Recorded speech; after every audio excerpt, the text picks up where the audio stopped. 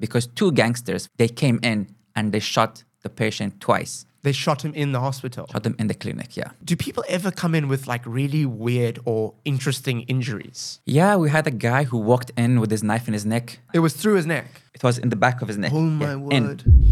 What's up, everyone, and welcome to the Wide Awake podcast. My name is Joshua Rubin, and I am your host. Today, I have an awesome guest. His name is Dr. Sia, and he is a medical doctor and social media influencer with 3 million followers. Let's just reverse things. I think you're doing great. You're doing amazing. I don't think anybody in the country doing what you are doing. And Thank all you. your podcasts are very like attention grabbing and interesting. And I see you doing some documentaries, which I saw a few this morning and I was very impressed.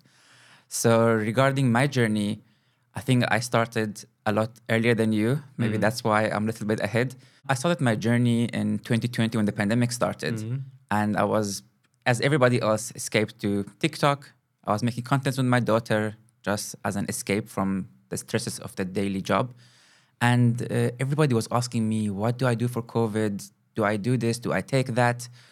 What are the symptoms? I was like, instead of answering 20 WhatsApp messages, I can just make one video and be like, guys, watch it. Yeah. And that's when my video started getting attention, going viral. And that's how it started. Within 6 months, WHO approached me to tell me, well done. Started collaborating. I was in British Medical Journal for my work, Huffington Post, Good Morning America. And now you're here. That's how it, yeah, exactly. So before we get into all of that stuff, I mean, I just want to know a little bit about you. Sure. Where do you come from and how did you become a doctor? Okay, so I am Persian. I was born and grew up in Kuwait, in the Middle East. I went to Moscow to study medicine. And after that, I came to South Africa to do research at UCT. And after that, I'm doing clinical work for the past 10 years, yeah. How come you decided to become a doctor? I know everybody will say like you can help people in many different ways, but I wanted to make an impact in people's quality of life. And I think the most rewarding thing in medicine is when you save someone's life. That's you walk differently the next day. You are a superhero when you bring someone basically from dead to be alive. That's the best feeling that you have in medicine. It's like something I've never really been able to understand. You know, doctors seem like these like indestructible human beings that like you guys work insane hours under extreme pressure.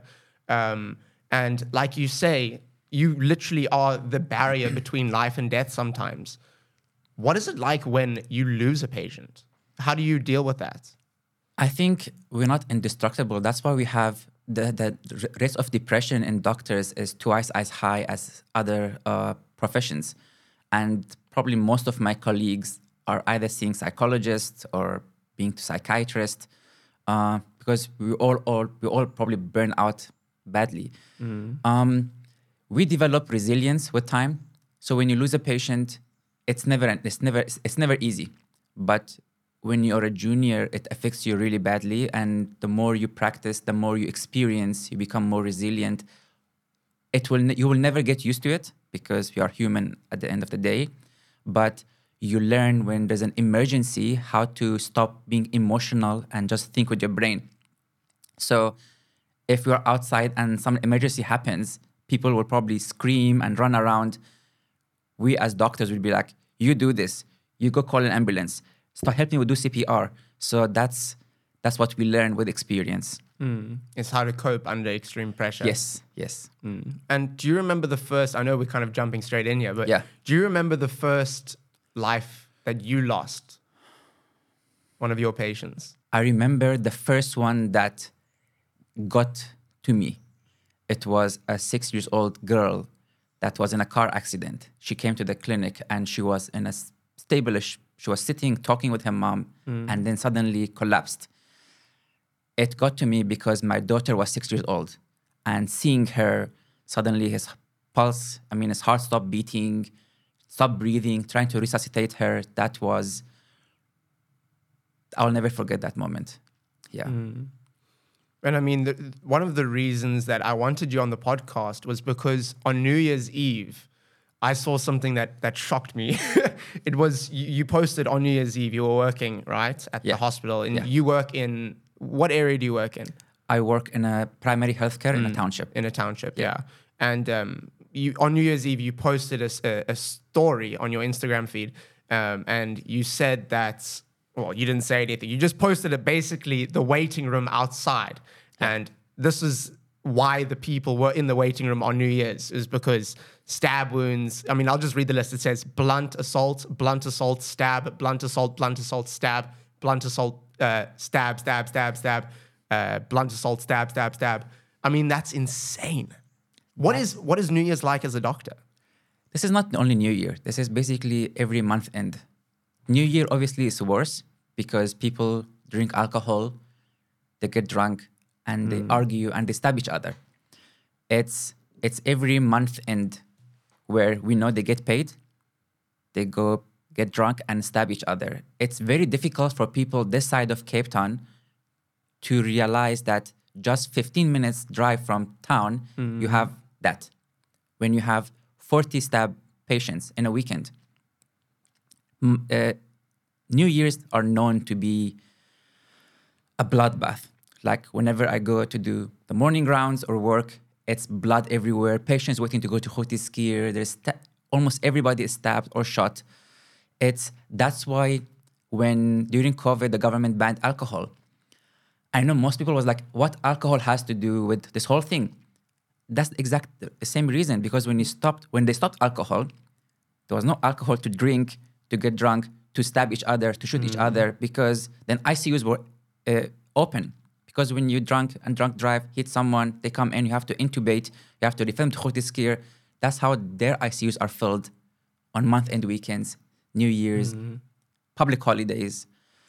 So yeah, that's one reason why I'm still working in a primary healthcare, because you get opportunities like this to save life. I always tell people, like, I don't see myself working in private because you don't get to see such patients. Or in private, if you hurt your finger, you're going to go the next morning or same day to the private. But in rural places, people don't go same time, or they don't have transport or money to go, and they come after 3 months when they have a huge growth or a cancer, or which is very sad, but you get to see those cases, you get to be able to make a change in someone's life, and that's the rewarding experience that I crave. You get to make a real difference and help people that really need it. Exactly. Right at the beginning of the podcast, you mentioned that you worked in Russia. Yeah. How did you end up, working in Russia? So I studied medicine in Russia. I was the first child of my family. So my parents weren't very experienced in applying to universities and stuff. And when I finished school, I was in the top 50 in the country. So we finished school at June, and we applied, and I was kind of confident they're going to take me. Me also not knowing, well, how's the process? You need to apply like 6 months or a year in advance. So suddenly by, I think it was July, August, one of my family friends told my dad, there's a university that is recognized by WHO as one of the best it is the best university in the ex-Soviet Union and Russia. And the first 3 years in English. And I was like, why not? Let's go. That's how I went to Moscow. And Moscow is very cold. So I studied medicine for 6 years. And I don't know if I told you about skinhead story. The skinhead story. You mentioned it when we were having coffee, but would you mind telling it again? So Russia has more skinheads than the rest of the world. That's when I did my research back then. And what is a skinhead? Skinheads are a neo-Nazi group that attack people who are not white. And in Russia, I'm black. I remember people telling my There's like no black people in Russia. There are black people. Very few, though. I think anybody who is not white Russian, it's going to be at risk of being attacked. So on Hitler's birthday, which is 20th of April, a day before and a day after, the foreigners don't go to university because all skinheads from all over Russia, they come to Moscow to attack foreigners. And luckily, I've been safe throughout my 6 years, and I was doing a year of just practical for myself. And that's when I was in the wrong time, wrong place, attacked by skinheads. I've had broken bone, broken bone, broken bone, season over my head. Thankfully, Can you set the scene? Like, yeah, of course. Tell me about the day. You woke up, you got out of bed, you were going where? Okay, so I went out for dinner, and I was on my way back home, and I could see, because skinheads, they have the heads are shaved, and they're generally in groups, and I could see them coming on my side of the road, and I thought if I turn around and run, they're probably all gonna follow me, and I feel like I also had like pride, like I'm brave. Maybe it was a stupid thing to think back then in that situation. So I put my head down and I went past them. But I think one of them saw me and I got punched.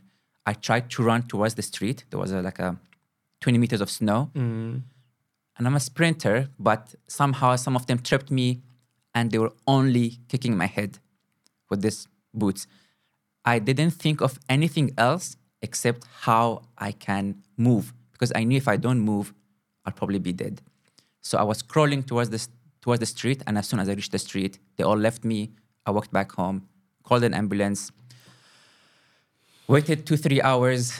Ambulance didn't come. My friend took me to hospital. I was there for like 12 days. But I was fully awake, alert.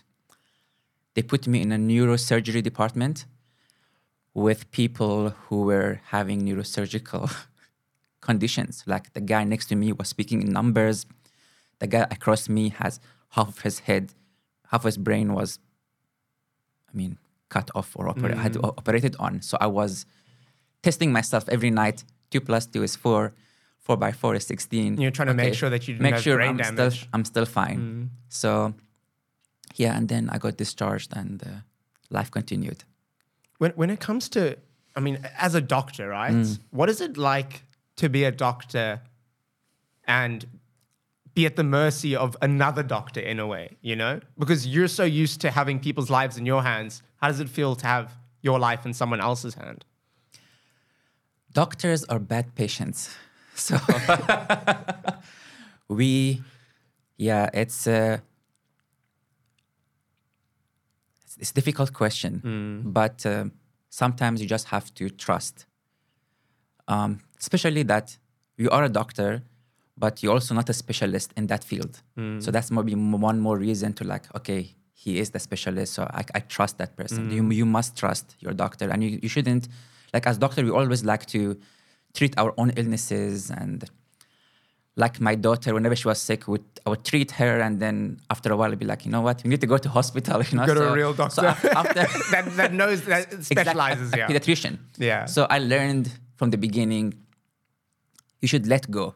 You should let go and just go to the specialist that knows better than you in those even simplest of things, yeah. So you were in a ward with people that had severe trauma or illnesses. Yeah. You mentioned someone was only speaking in numbers. How does something like that happen? What part of the brain gets damaged? Do you know? No. At that stage, I just finished medicine, so I wasn't really aware. And since then, I haven't gone back to investigate all the cases that I saw back then. So I haven't. There were severe cases. I was on a top hospital in Moscow. I wouldn't be able to answer that question. And so you were in hospital for 12 days after this attack, right? Do you have any lasting effects from this attack still to this day? Not that I can notice. Yeah. So you look good. You look pretty. Yeah, I probably looked better back then. We all looked better back then. Yeah, so probably, yeah. So, I don't think... And was that a big reason for you to move to South Africa? Or to get moved somewhere else? You'd be surprised. So I think I have a strong mentality. So even after that, after I got discharged, I went back to work and they looked at my face and they're like, dude, you need to go home and rest another few weeks. Because I'm sure my eyes was bruised and the stitches on my head. After that, I still tried to go back to work. Going through the same paths, it kind of bring some PTSD, you watch behind your back to make sure there's nothing happening. And you'd be surprised. I didn't tell any of my family members until I got discharged. because I was like, what is the point of telling them which they are living on the other side of the world and they cannot do anything about it? So why stress them? I'm doing okay. So once I got discharged, after like a month, I told them, and then they really wanted me to come back. So I put myself in their shoe, and I was like, any parent would have been like, you know what, this is not worth it, come back. So I went back with the decision that I'm going to visit them, and I'm coming back. I didn't take anything. I went with an empty suitcase because I was determined to come back and finish my practicals, which they were like not needed already.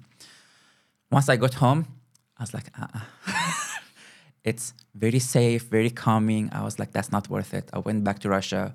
I took all my stuff and went back home. Yeah. And then? And then I applied from Venezuela to Japan, everywhere. There was a website where you have all the medical schools around the world. I wrote to all of them to come for research or to specialize or anything. University of Cape Town was one of the few that said, you can come, you can do your research, we'll pay your tuition fees, we'll pay you scholarship. And I always wanted to work somewhere that is beautiful. So I don't want to go somewhere that is best university in a desert. I wanted to be somewhere where I can enjoy life and enjoy quality of education. And that's why I came here. And has it lived up to what you thought it would be? Yeah. You love it in Cape Town? I don't want to go into politics, but Cape Town is a very beautiful place. There is crime, which is very sad. And there's corruption, which is also very sad. But everywhere you go, there's positive and negatives. So you just choose where you want to live, with what positivities and what negatives. So I think Cape Town has been, it is an amazing place. And whoever disputes that, I tell them, go live abroad. You're going to come back and you're going to appreciate Cape Town. Exactly. So, I mean, what are the biggest differences that you noticed working in a hospital in Cape Town, in a township, versus Russia? What were the biggest differences that you noticed straight away? In terms of maybe like people coming in, what the common thread between illnesses and injuries? Like I'm sure in Russia, you probably didn't see as much of the blunt force trauma and stab wounds like you see in the townships here. Definitely, yeah. So using that as an example, like was there anything that you really noticed was very different between Russia and South Africa in terms of medical infrastructure and working in a hospital? I think most hospitals look the same. Education is kind of the same everywhere. I think you just said it. The amount of trauma we see in South Africa, I don't think people see it in developed countries. Like I don't remember seeing a single assault in my time. Maybe I was in a different kind of clinics, because even in Cape Town, if you go maybe to Constantia Clinic, I'm not sure if there's a clinic there or Greenpoint, you're going to see less trauma than you working in a township. Areas like Kailicha, Nyanga, Guguleto, those places, even doctors are at risk. Doctors get attempted hijacked, assaulted. You can just Google, and there's instances where like gunmen come to the clinic to finish the job. So I was speaking to one of my colleagues who worked in Kailicha before. He said there was a night where they had a gang person was shot, and they're trying to So there was a gang fight? Yes, outside. So one of them came inside, and they were trying to resuscitate that person. And suddenly there were noise. Everybody was scared, running around, because two gangsters from the opposition one, they came in and they shot the patient twice. They shot him in the hospital? Shot him in the clinic, yeah. So this is not a new thing. I don't think such instances are like people on like, I don't think newspapers are aware of such issues, because I feel like they're trying to suppress such news, not to make people scared. Hanover Park Clinic was a 24-hour clinic, but they made it, they closed the night shift. So there's a week, and at night it's closed because gangs kept coming in, robbing people, jumping on fences. So... Were you ever there when a robbery took place? Because, I mean, it seems to be quite common. You were just telling me about a story where one of your colleagues was robbed at gunpoint this morning. Yeah. Attempted hijack this morning. I was at work when I got a call from one of my colleagues saying to come to this room. And I ran to the room because I could hear her voice was like shaking. And one on an attempted rape on a Friday, midday, in her office. One of the At work. patients. One of the patients tried to rape one of my colleagues. So when I got to the room, her scrubs were torn, her pants was a little bit torn, she was on the floor, room was messed up. Yeah, thankfully she was not physically harmed, but I was emotionally traumatized. The whole clinic is traumatized. Some years before that, our porter was stabbed to death outside of the gate. Your porter? Yeah. What's a porter again? Porter is Like the a person who transporter. transport Yeah, patients around or stuff like this. So I heard that there was an argument between him and an escort, and the escort waited outside with a knife, and as soon as he stepped outside, he got stabbed. So it is not very safe. And it is, I don't know. We can talk about this for a very long time. Something that I'm actually quite interested in is because there's a lot of people that need to be seen by doctors, right? Yeah. Especially in townships and places like the Cape Flats. And a lot of your patients seem to be people that are coming in with gunshots and stab wounds or like domestic violence abuse cases. And then you get people that like maybe have cancer, like stage 4 cancer or something, or have AIDS and really need treatment, right? How do you prioritize where you spend your time? So like say the hospital's full and a gang member comes in with a gunshot wound and someone comes in with a severe illness, maybe like an aneurysm or something, right? Who do you prioritize? Okay, very good question. So all hospitals, they have a triage system. Triage basically means to sort out. So all patients, well, unless you are a red, which is like so red is an emergency, orange is very urgent, yellow is urgent, green is non-urgent. Green is basically you have flu, you have rash, and your vitals are stable, you become green. So we see patients according to the triage color. Chest pain is orange. Somebody who's unconscious, shot, obviously his blood pressure going to be down, his pulse going to be up. That's red. That they go straight to the resuscitation room. And that's where you start seeing that person. On weekends, like the one you saw, for example. The New Year's Eve. The New Year's Eve or month ends, Saturday nights, you can get few of the red ones at the same time. So there are usually 2-3 doctors on the shift. And you and the nurses have to resuscitate 1, 2, 3. And you have to prioritize who has the better. So if you are like only 2 doctors and they're like 4, you have to decide who has the best chance of living, and you try to resuscitate that person. Obviously, you're going to try. The nurse is going to try with the one, you try with the other one. Once you stabilize this one, you go to the other one. But you have to know who has the better chance. And so it's whoever has the better chance of living. Yeah, so it doesn't matter why they came in. It's just whoever has the better chance of living. That's when you have, let's say, there's a massacre happening. Like I think a few years ago, there was a Boko Haram massacre just the road across the clinic. And there was 2 doctors and I think 3 patients came. I think 1 survived, 2 died. But so when you have more emergencies like this and you are like 1 or 2, then you have to decide. Because you cannot intubate 3 patients. You cannot put 3 patients on oxygen. You don't have that many oxygen even. So you have to obviously do your best because it's not only you. The nurses also can help you. But when it's crisis like this, then you have to, even when like a crisis happens, there's a guidelines.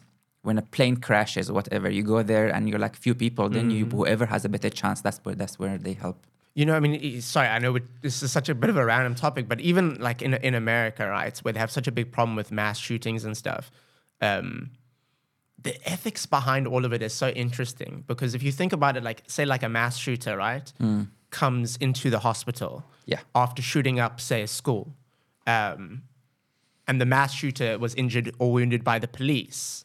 Like the ethics behind, do you treat him?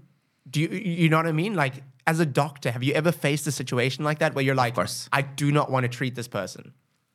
Or like, you know what I mean? It's a bit of a weird way to say it. Exactly. Yeah. I don't want to say it in a bad way, but you know what I mean. No. Police brings patients. So in rural areas, because people don't trust the police and the judging system, whatever you call it, they do community assault. So if they catch you, Township rape some- justice, yeah. yeah, if you rape someone or stole something, the community beats you up. They don't kill the person, but they make sure bones are broken. He's like on the verge of death, and then suddenly police bring this patient, and I'm not sure if they're supposed to tell us, but like this person was raping a 12 years old girl, for example. Now you have to treat that patient.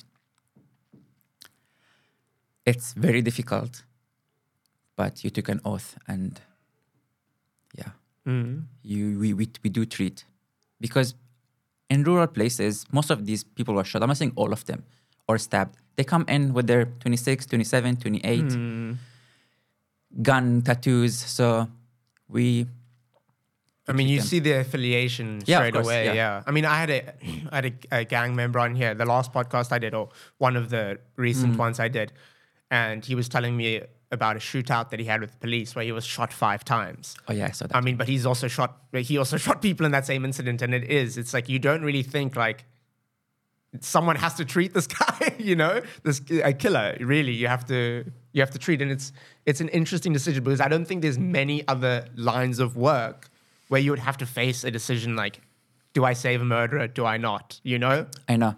Like yesterday, we were supposed to talk, and I told you I got stuck in an emergency. Was a member of 26 gang that was shot in the abdomen. So as a senior doctor on the clinic, I was on my way, like I was leaving, and then suddenly it came in. So I obviously rushed back, tried to help the trauma, resuscitate a little bit, do the things, stabilize, and then I left. So I think we do this because we have passion of saving lives, and we separate ourselves from being emotional. That's probably, I don't want to say makes it easier, but I guess makes it easier because emotionally we're not attached. We don't put ourselves in what he was trying to do. Or you have to separate it. You have to separate because if I think what he was doing before he got assaulted, then it's going to be very difficult for me to do my best and help him. So I've learned over the year to just separate my emotions completely and just focus on what I'm supposed to do. As I said, like junior doctors, it's very difficult for them to do similar things. And I always tell them, you do your best, whatever happens. Because sometimes you bring someone to life, resuscitate, give all the bloodiness we have, do your best, but we don't have equipment. An ambulance sometimes takes like 6 hours, 10 hours, sometimes half an hour, but it can, like I have had cases where I was very proud of our team. This person was basically dead, brought him back to life. He was speaking, but ambulance took, I think, so many hours that we used all our bloods. He was bleeding internally. At the clinic level, we cannot do any kind of operation. We don't have anesthesia. So person passed away. And you need to learn to not beat yourself up because you did your best with whatever you had. And that's what I try to teach the junior doctors, that you did your part, you did your best. There was nothing else you could do. So because they go home, they beat themselves up, they cry, they suffer, they become depressed. And to do medicine, you need to learn. You cannot go on having emotion to your patients. What happens when you make a mistake? How does that affect you? And because like a friend of mine, right? And maybe I'll change some details because it's Of course. it's a sad story, but basically a friend of mine's dad was given the wrong medicine and a way too high a dosage, right, for a mental illness, and ended up committing suicide, right? How does that like affect the way you work? Because obviously you want to do the best job you can do, but at the same time, you're still a human that makes mistakes. I don't know any doctor who hasn't done a mistake. Not necessarily mistake that killed the person's life, but I think in Western Cape we are more privileged to have access to specialists. If you do something wrong, you can always call like Goedeskir Hospital, Tigerberg, and speak to a specialist who can give you advice on Get a second opinion. I have colleagues who worked in middle of nowhere in Eastern Cape, for example, where there is, even to transfer the patient, that's like another 6 hours of like few hours of drive or ambulance. So making mistakes is part of the whole learning thing. And My job as a senior doctor is always to counsel, educate, and obviously if there's negligence, like you didn't mistakes happen, but if you did mistake because you were negligent, you didn't check this, you didn't do that, then they're gonna be reprimanded Pretty with harsh on you, yeah. disciplinary processes and stuff. And I mean, you were mentioning as well, like this, obviously, it's a very stressful job. And I think it's the highest percentage of drug abuse. Like doctors have one of the highest percentages of drug abuse than any other job because they have such easy access to it and it's such a stressful job that they turn. Is that correct or no? I'm not sure about drug abuse. I know what you're saying because especially if you do anesthesia, there's like all the drugs in front of you. So it shouldn't be difficult to, I mean, there are processes, but I haven't heard of that. I know we are one of the highest in depression. Suicide is more than other careers, for example. So it is very stressful. Yeah, it is. I saw a meme where basically said, I don't know if I can use that word. I screw my life to save yours, which is true because when you do night shifts, you increase risk of your chronic illnesses, mental health. Oh no, I can't imagine. Increase risk of depression, death. Basically, everything goes up. So you doing 30-hour shifts, 24. I have done 24-hour shifts. Where at my 23rd hour, I had to do a cesarean section. You have to do a what? Cesarean section. Oh my But that's before I worked in we don't do that in clinic. I worked in a hospital before. So that's how it is. And I'm sure it's the same in other countries. So it is, you basically sacrificing yourself in a way, myself yeah. to save others. Yeah. Yeah. Because I mean, you working night shifts, it's like your whole clock gets thrown off, man. It's not like it's very bad for you. As someone who stays up late nights, you know, I don't feel good the next day a lot of the time. And to like imagine having a scalpel in my hand while feeling like that, I would not know what to do with it. But I mean, what is the do people ever come in with like really weird or interesting injuries? Yeah, we had a guy who walked in with his knife in his neck. I don't know if I still have the picture. I'm sure I have a picture somewhere. There's a kitchen knife. Half of his knife was in the back of his head, and he walked to the clinic, and he wanted us to take it out. And I was like, no, but he's taking that. Nobody touching that knife. It was through his neck. It was in the back of his neck. Oh my word. So he was stable. I assume that neck wasn't touching a nerve or a blood vessels. We spoke to Hortiskir Hospital because we're not going to touch it. It must be in an operating theater. He was taken that side and he was sorted. Another incident, one of my night shifts when I was working, a guy came and said I was shot in the mouth. I was like, dude, you can just sit down. I'll come to you because you can still walk around and come talk to me and stuff. I finished with my patient. I went back to him. I was like, open your mouth. His tongue was a little bit swollen. So I took the tongue depressor and I put my light and I looked at his throat and there was a hole in the back of his throat. So I was like, okay, maybe it's like a rubber bullet or something like this. I sent him for an x-ray. He came back from the x-ray. There was a bullet like millimeter from his vertebra, from his C-spine. I guess we only see the miracles because the other ones don't make it to come to the hospital. So I've seen few similar cases where the bullet is like millimeters away. Yeah. So I was. And does anyone ever come in with like weird stuff? Like, you know, you like. Tell me what is weird. I've seen it all. Yeah, did you ever watch Jackass? Yeah. Like, you know, the guys, one of the guys, I think it was, I forgot his name, but he put a toy car up his ass. It might have been Steve-O. My weirdest case was something was stuck up the vagina and wasn't coming out. And probably that's the weirdest. What was it? Was a spray cap. A spray cap? Yeah. I think the person was using the whole spray as... The spottle and the cap popped off. And then the whole spray as a way to masturbate. I'm sure I don't know if I can say that word in the podcast. Yeah. And then I think the cap got stuck inside, yeah. Jeez. But this is not a weird thing. I mean, I've seen that's not that bad, brains out and... Yeah, I've seen it all. You've seen it all, yeah. Yeah. One of the things that I was talking to you about last night was about the surgeon, right? And I think medical advances have changed the world. Yeah. And the way that we live our lives. You know, we're living longer now. You go for a surgery, you just go to sleep, you know, you wake up like nothing's ever happened. Was never like this. I mean, wasn't always like this. But one of the things that really blew my mind was this video that I sent you. And I've just got some information here. It was about a surgeon called Robert Liston, right? And Robert Liston studied medicine at the University of Edinburgh in 1808 at the age of just 14 years old, right? And this guy was like known to be they called him the fastest knife in the West because he was extremely fast at doing surgeries, right? So Robert Liston was a Scottish surgeon.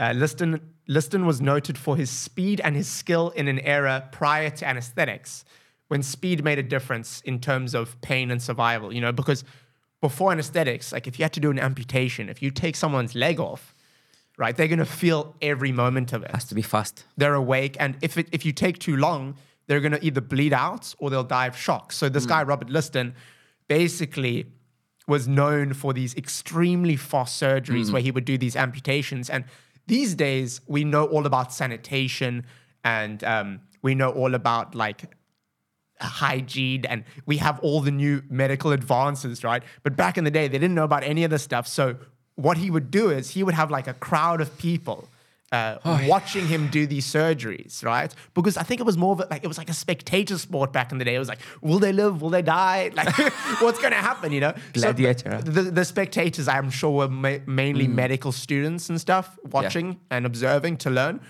But basically, the way these operations would happen is these people would come, be put onto the operating table, and then Robert Liston would amputate, right?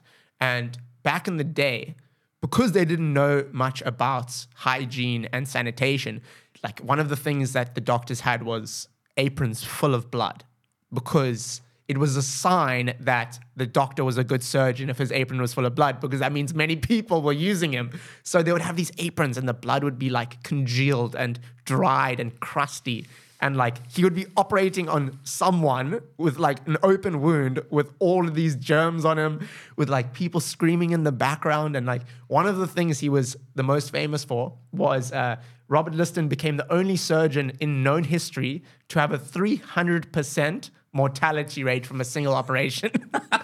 I saw that. Yeah, he was doing a surgery and an amputation. And basically what happened was, Liston was so focused on the speed of his cuts that he took his assistant's fingers off with one clean cut. And then when he swung the blade again, he hit someone else.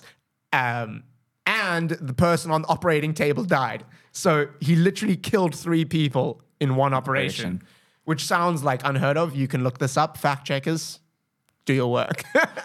I mean, that's so wild. It's crazy. I was watching it last night, and my wife and daughter in the background, they're like, what are you watching? I'm like, no, this is like from a few hundred years ago. But medicine is in an infancy. Antibiotics were discovered like what, 60 years ago? I have no idea. 60, I think not long 70, ago. I'm sure, exactly, not long ago. So we are at our infancy, and we have come a long way, but we still very at the beginning. You think so, really? Yeah, of course. Of course, we still have a lot to go. I'm sure at some point in the future, most of the illnesses will be treated with like natural treatments.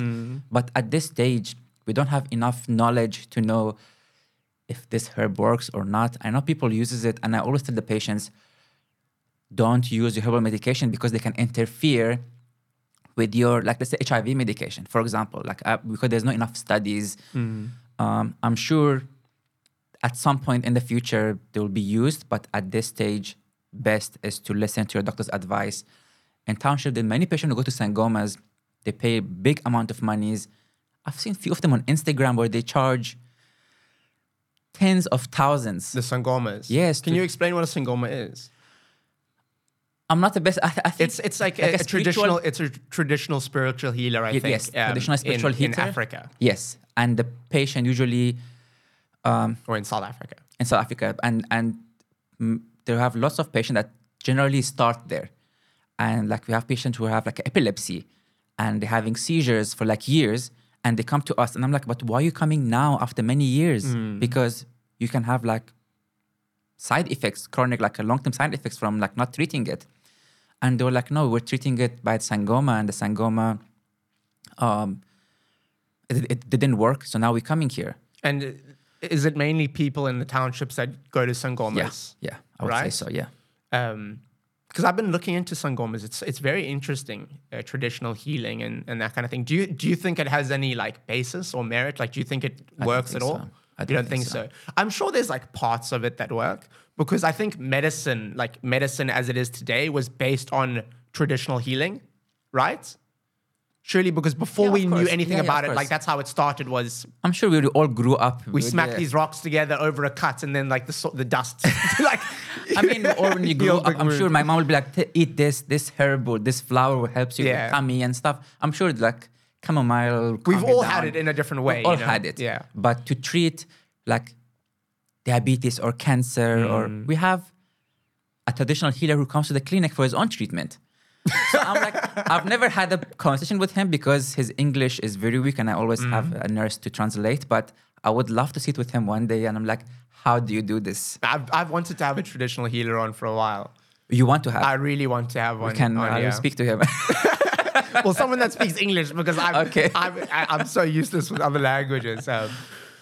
Traditional healers. Yeah. There are other people. When I go to work, I see on the wall all these posters that you can call to.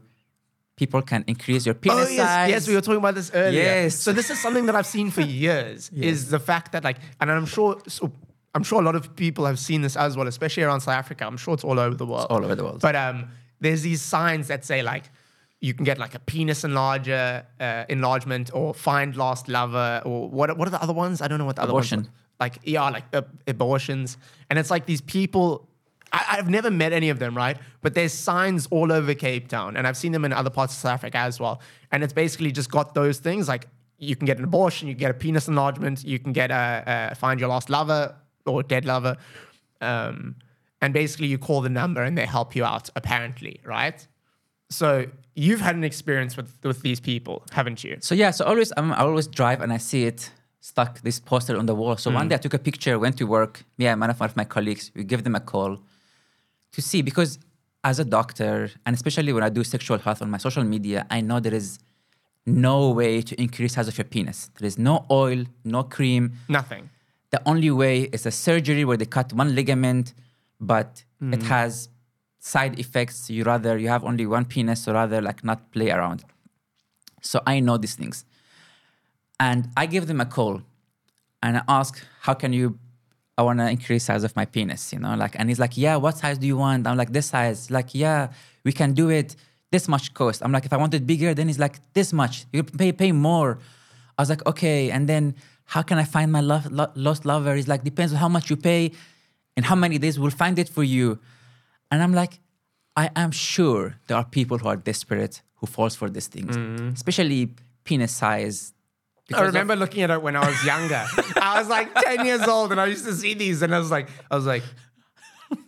maybe it'll work. Maybe.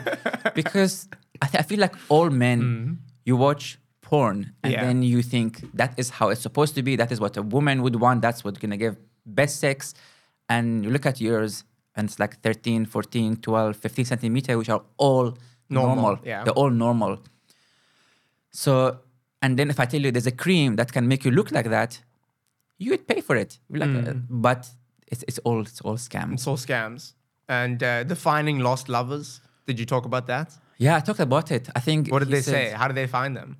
Oh, no, I don't think I went that deep in the chat. Know. Yeah, because they could hear my voice that I'm not very serious about finding my lost lovers. Yeah. But I think the more I paid, the faster would I found my lover. Cool. So, I mean, just moving on.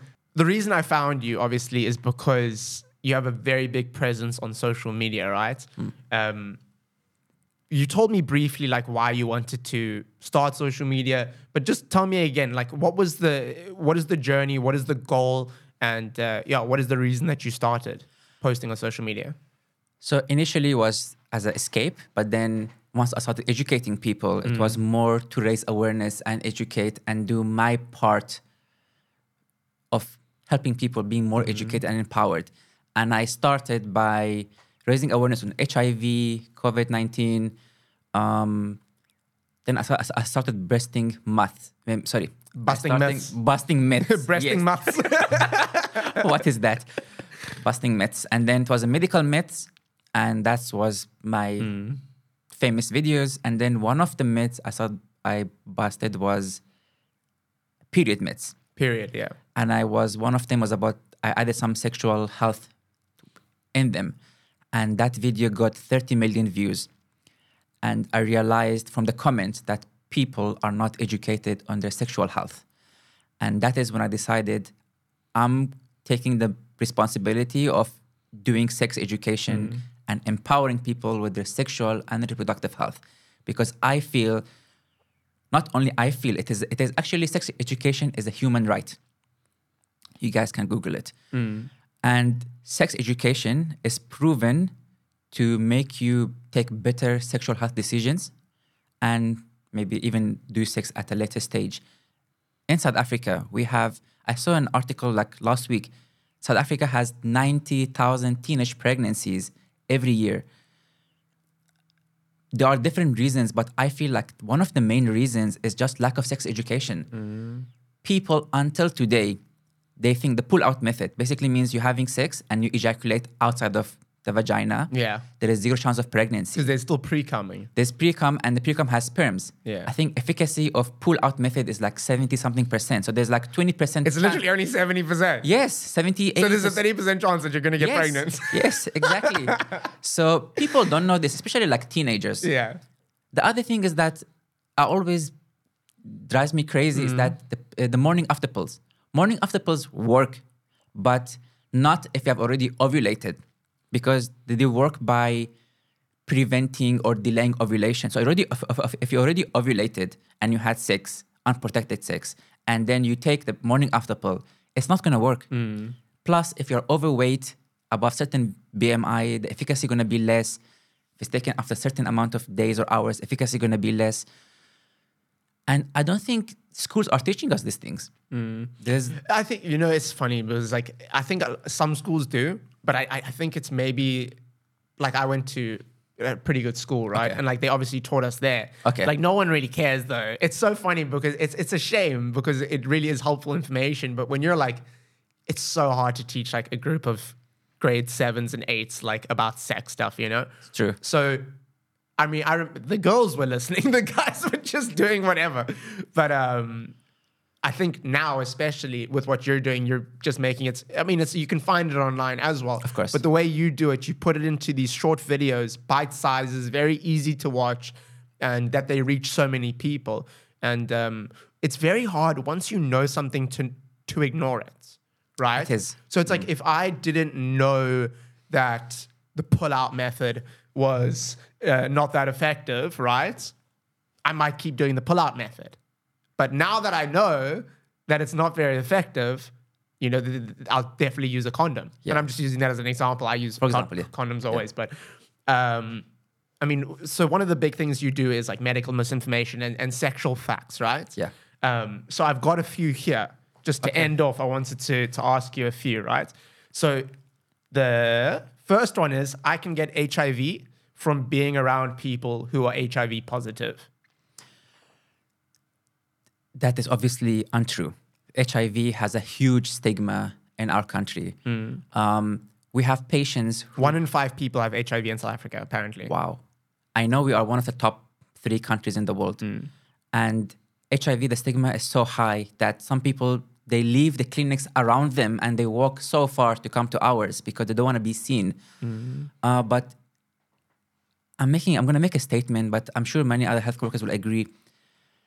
HIV, it is far more easier to manage than diabetes, hypertension, asthma, any other condition, because all the other conditions you have to do diet, you have to exercise, you have to take tablets, take injections, morning, night. With HIV, it's only one tablet that you can take for the rest of your life. You're going to be fine. That's amazing. That's like the advancement that we came. I mean, like from HIV means death sentence. It was a death sentence, yeah. Now HIV, if you are HIV positive and on treatment, you have the same life expectancy as normal people. That's unbelievable. It's unbelievable. So yeah, HIV is that's going to be transmitted through kissing, through touching, through sharing utensils, through hugging. Is it mainly just sex, like unprotected blood. sex, right? Blood to blood. So like semen would do it, and like vaginal fluids Yes. would do it. Yes. And like obviously blood to blood, right? Yes. And then, but we have, so if you have sex with someone and the condom breaks and you don't know if the other person is positive, you can come to the hospital or clinic and we're going to give you PEP, which is Instantly, hey? It's like the morning after pill kind of thing for AIDS or for HIV. But you take it for a month. It's called post-exposure prophylaxis. So within 72 hours, the earlier you come, the better. And you take that for a month and it's going to stop and reduce your risk. There's also medication that can prevent it now, Yes, right? PrEP. So it's like if your husband or wife has it, it's the same medication. So you just take that all the time, or It's a very similar, but it's just different tablet. It's called PrEP, pre-exposure. And the other one is PEP, post-exposure. So pre-exposure, if you are in a relationship with somebody who's HIV positive and you want to be extra safe, because once you're HIV positive and you're taking a treatment and your viral load is undetectable, there is zero chance of giving it to other person. But you just want to be extra safe, you can take the PrEP tablets. There is certain amount of time that you need to take it for it to be fully effective. So if you are going to be receiving, like if you're going to be the one receiving or giving it, I think there's like a certain amount of time that you need to take it before you're 100% or before you're safe to do before so. you're safe to do it. So yeah. It's funny because you mentioned like there's obviously a big stigma, right, with it. I've actually heard, because I know there's obviously a stigma with a lot of people, but there was someone that I've spoken to that's in my life that I know very well and is a lady, right, that has kids. And they said to me that, like I said, you must be very careful, right? Because a lot of people sleep around. And like I know people in my life that have died from AIDS. And I said, just be super careful. You know what I mean? Because the culture, it's like a different thing where a lot of the time, like wives stay at home and like the guys, especially in South Africa, like go and sleep around. True. And it's not obviously always like that. But I just basically said to her, I just said, be careful. You don't want to obviously get it. And she said to me that it's just a disease. She said she said, if I get it, I get it. It doesn't matter. I know I'm in no way promoting unprotected sex because I cannot take my multivitamin. Well, I'm not for multivitamin. It's a different chat. But like, let's say if I want to take omega-3s, it is very difficult to take it every day. You forget days, you get tired. And that's the reason why many HIV positive patients, they go to a level to become AIDS. AIDS is like the advanced HIV. Yeah. It's because they don't take their medicine. They don't take their medication. And I have proper chat with them. And I'm telling like, listen, this is the last straw because serious. You are now like your CD4 count is very low. One more mess up, you're going to risk your life. And they are just tired of taking. It's just like, you think it's just to take it every day and I'll be fine. But to commit to it is also very difficult. Very difficult, yeah. So yeah. And then the second one is, this is like such a kid's one, but like masturbation makes you blind. Oh, I did the masturbation myth video. I think when I was younger, it's like the teachers and parents would always go, you know, if you masturbate, you're going to go blind. I think my masturbation videos also went viral, like 20 plus Videos million. of you masturbating. Sorry? Videos of you masturbating went viral. Those ones not going to go viral, but me debunking the myths on I didn't know you could post that on TikTok. On debunking? No, on masturbation. Yeah, I'm sure there are other platforms you can do. Yeah. So yeah, masturbation makes you blind. So masturbation, there is so much like misinformation about it, from decreasing your sperm number, reducing your testosterone. There's a no fab movement, like no fat movement. Yeah, so I think the only benefit of not masturbating is the discipline that you're gonna develop. That's the only. There is no health benefits from not masturbating, or if you masturbate. I mean, there was this small study. Let's not go into it. The small studies, people who masturbated or reached orgasm 21 days in a month, they reduced their risk of prostate cancer. It's a very small study, but some benefit. There must be bigger ones. So there are benefits to it, but No, not gonna make you blind. No hairy palms. Not gonna make you bald. Not gonna make you bald. Not gonna shrink your penis. Yeah. It's all myths. Okay. And then the next one is all woman orgasm. It is very sad because I've seen many stats that only third of the women orgasm via sex, via penetration, and others need clitoral stimulation. So there's a condition called anorgasmia where you cannot orgasm. And I always encourage such people because they come into my comments and like, you need to see a sexologist or people who are specialized or a psychologist because there could be mental issue, could be trauma from the past, or it could be you doing something wrong. So the treatment for anorgasmia is to know your body, to masturbate. So that's how you know what turns you on, what not. Yeah. And just because like I want to help guys out here, right? Obviously this show has a lot of guys watching, right? Yeah. Like 70, 80% is guys. Great. I have some tips for guys. Right. Yeah. So I want you to tell me, because we've been talking about like orgasming and stuff, right? You say only 30% of women orgasm. Can you explain where the clitoris is? I'm asking for a friend. I need clitoris is the one easy to find. The G spot is the one guys cannot find. So clitoris, Which is more important, the G spot or the clitoris to making both orgasm? are very important. So you have to stimulate both. So clitoris is the easier one to find, easier one to. That's on the outside, eh? Is on the outside and is on top of. So most people think the vagina is the outside part. So the outside part is called vulva. Vagina is the canal. Okay. So if you look at the vulva, there is the vaginal entrance, and above it is the urethra, where the pee comes from, and above that, below the hood, is the clitoris. Okay. And tips to last longer in bed? Can I just I feel like sex is also something that you need to learn, practice. I mean, practice alone without knowing what you're doing is not going to really help much. There are YouTube videos that can teach you how to use your fingers, what kind of sex to do, how to last longer. I had a podcast with a sex professor, and she told me this educational porn where I've seen it. People, like I was helping a friend. Exactly. People have sex and then they stop and they explain things to you.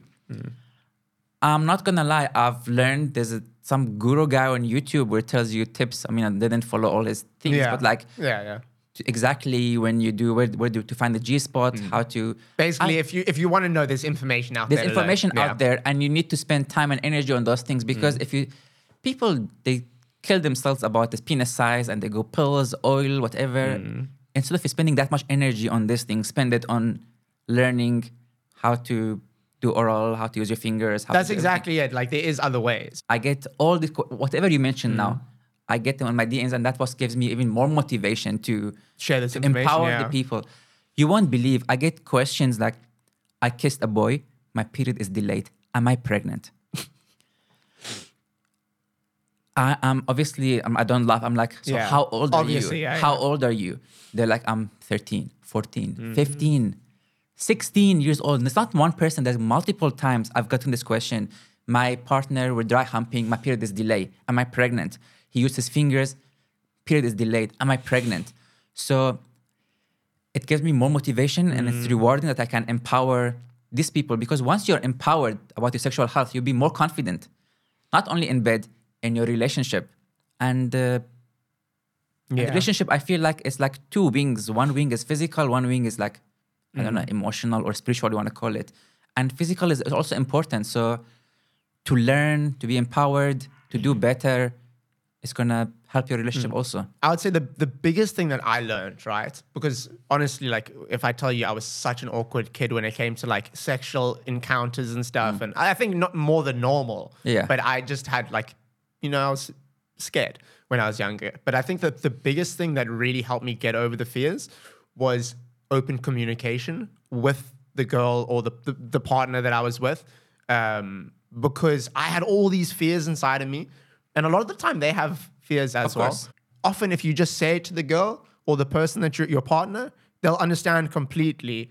And you'll find that the problem goes away because you've opened up about it. That's how do you call it in English? Hit the nail on the whatever it's called. Hit the nail on the head. Yeah, exactly. Because I tell people, communicate.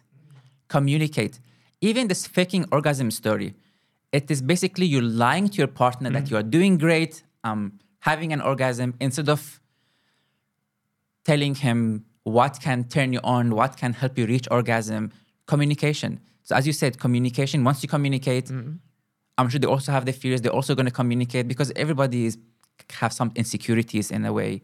And you may think my partner going to be turned off about, let's say, a scar I have here, or me for being example, a virgin, or a stretch or whatever, mark or something. Yeah, exactly.